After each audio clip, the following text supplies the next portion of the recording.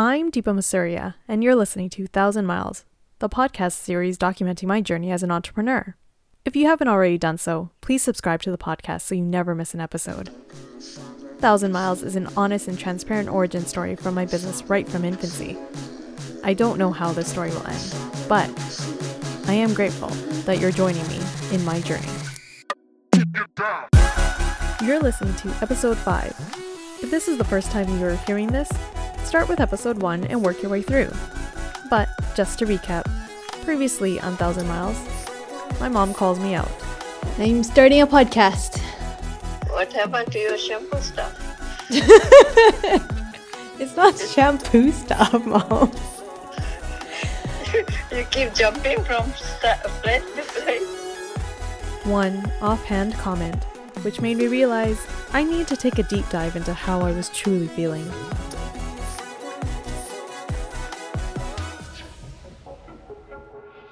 I felt like I needed to record this just because I'm really feeling it. And I felt this way before, but my concern is that I don't want this feeling to stop me. Have you ever heard of quotes like, shoot for the moon, even if you miss, you'll land amongst the stars? Or, whatever you are thinking, think bigger. I guess they're motivational for some people, but for me, they suck. I mean, I get what they're trying to get at, but I know that for me, thinking big is overwhelming. I'm methodical. I like an action plan. Thinking big means that's a huge action plan. Our plans and goals for this year, and I'm just realizing how much stuff there is to do, and I'm really feeling overwhelmed with how much stuff there is.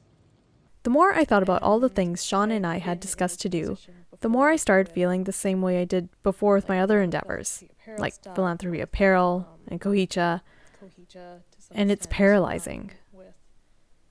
So rather than being super overwhelmed again, I decided to talk out loud to myself about how I was feeling, and that's what you're listening to now. I don't want this overwhelm to get the best of me like it has in the past. Because if I've learned anything about managing my anxiety, it's that acknowledging how I feel releases the power anxiety has over me. I know I've always had anxiety. I don't think I was necessarily born anxious, but as a child, my dad wasn't affectionate. He had a very strong personality where he had high standards for everyone around him, like his kids. And when we didn't meet his expectations, which was often, we got yelled at. Or worse.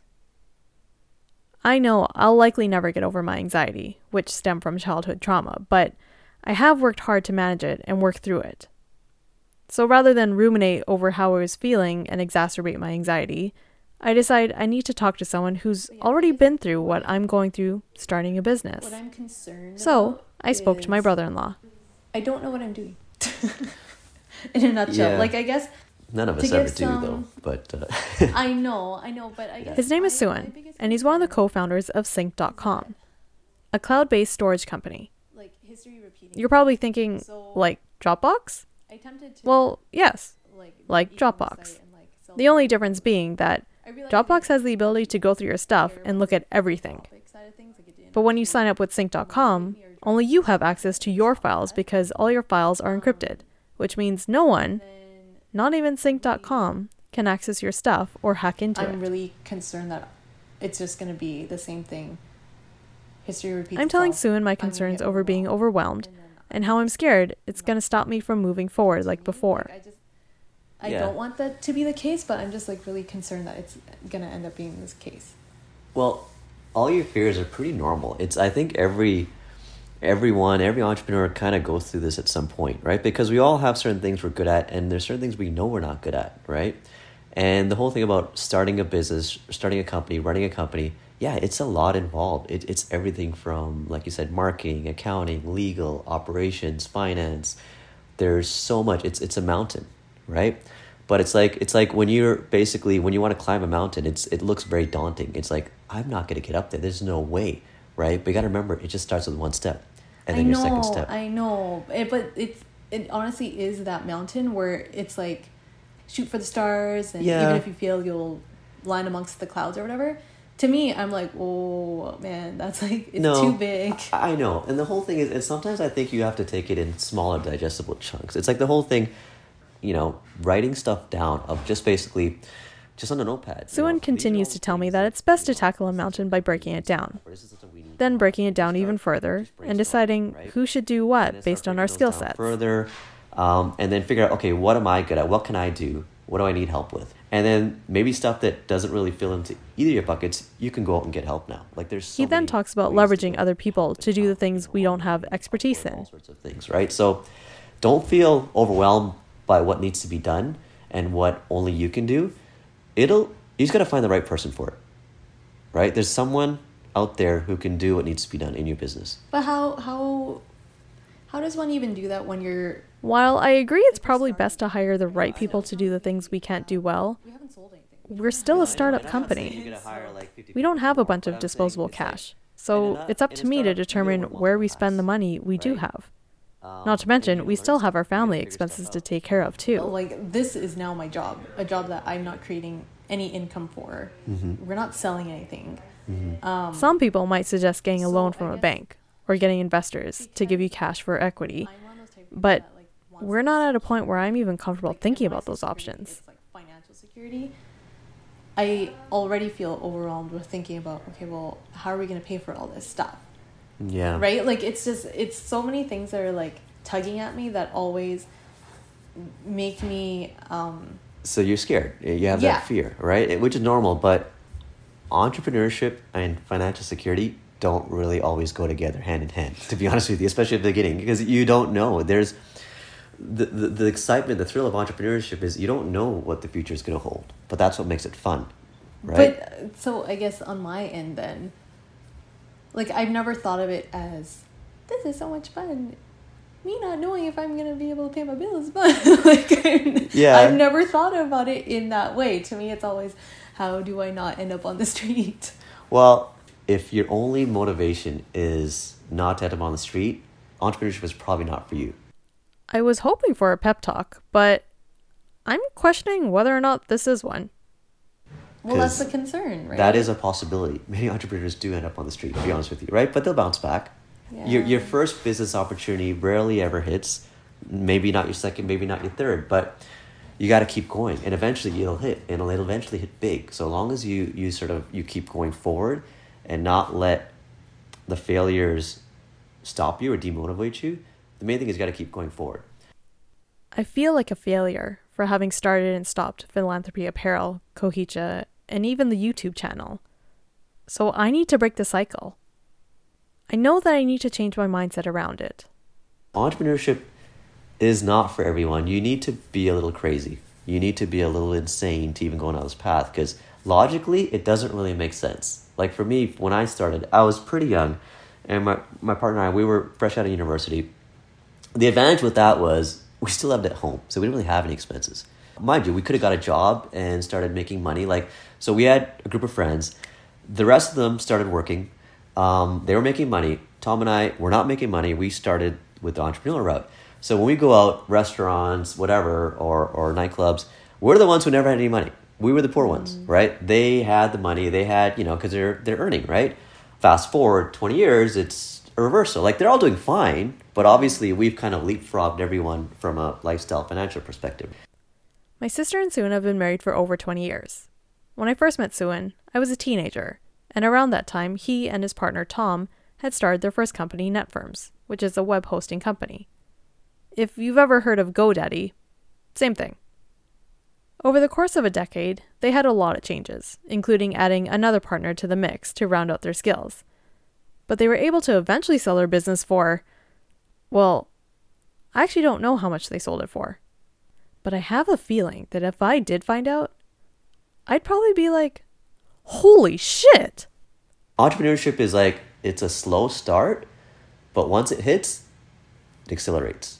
But you got to be able to live through that slow period, because it may take a year, 2 years, 3 years, 5 years, nobody knows, right? But once it hits, it goes on overdrive. But you have to be patient. So that's really entrepreneurship. It's a long, bumpy road. It's not glamorous at the beginning. It's a lot of sacrifice. It's a lot of having to do a lot of jobs. You know, when you work for a company, you pretty much have your job description laid out. Okay, you're responsible for this, this, and this, right? Guess what? As an entrepreneur, there's no job description. You're responsible for everything. Yeah. Everything. Making sure rent is paid, making sure you're marketing, making sure you're filing your taxes. Hey, if someone sues you, you got to deal with that. So you got to be a lawyer, you got to be an accountant, you got to be a marketer, you got to be an operations person. You got to be everything. And entrepreneurs like to read a lot. Like I read a lot. I learned way more after I finished university than during university. Like, for example, HR, when we started hiring people, I didn't know anything about hiring people. Like, I was interviewing people who were older than me, right? Who had worked in the real world. I had not worked in the real world. You know, I bought some books. Okay, how do you hire people? Like, what are some techniques? What are some interview questions? What can you ask? What can not ask? So you learn a lot on the fly. You figure stuff out. My first few interviews, I'm sure, were horrible. I'm sure the person who was interviewing probably thought, who are these clowns? Who knows? Who knows what they thought, right? But eventually I got better and I got better and I got better. And now it's like when I do an interview, it's pretty much second nature, because I kind of already know what I want to cover. I know what I want to get out of the interview. Whereas at the beginning, I was horrible. I do like to learn a lot. If you were to scan my books, audiobooks, or podcasts, you'll find that it's only nonfiction. But wanting to be financially secure is something I struggle with. It's been a part of my identity since childhood, so I feel like a pendulum, swinging from confidence to fear, back and forth, what I'm wondering is, constantly. Like, based on this conversation, I don't even know if I'm cut out for this or not. Because on one hand, I do feel like, okay, I can do this because I like to learn, and like I do like to put things out there in terms of like applying things and whatever, right? Having this natural gut feeling of being financially secure, I also feel like I don't know if I'm cut out for this either.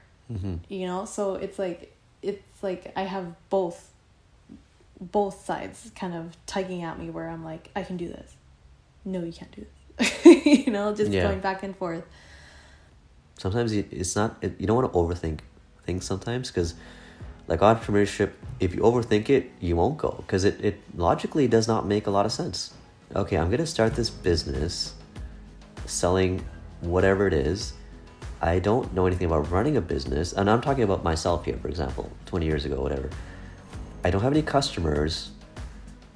I don't really know how to do marketing or accounting or legal. I don't know any of that stuff. Yet I'm going to do this. Does that make any logical sense whatsoever? Would anyone in their right mind say, yeah, sounds great, go for it, right? No, absolutely not, right? But if I didn't decide to do it, I wouldn't have achieved what I achieved. But you have to have that inner belief in yourself that I'll figure it out. I'll get the answers. I don't have any answers, but I'll figure it out. The journey of 1,000 miles begins with a single step. I don't have all the answers, and this is a big, overwhelming mountain to climb. But my focus is on one step at a time. Coming up in a future episode of 1,000 Miles. Sean constantly gets approached with business opportunities, and usually I'm not too concerned. So you get shares in something and you can... I understand that. Yeah. But I just want to see what it is. What? I just want to see what it is. But this one is making me a little wary. Thank you so much for listening. I hope you like this podcast, and if you do, please subscribe, leave a rating, and tell a friend too. It'll only take a second and means so much to me. Oh, and follow me on Twitter and Instagram at Deepam Surya, all one word. And I'll talk to you soon on our next episode of 1,000 Miles.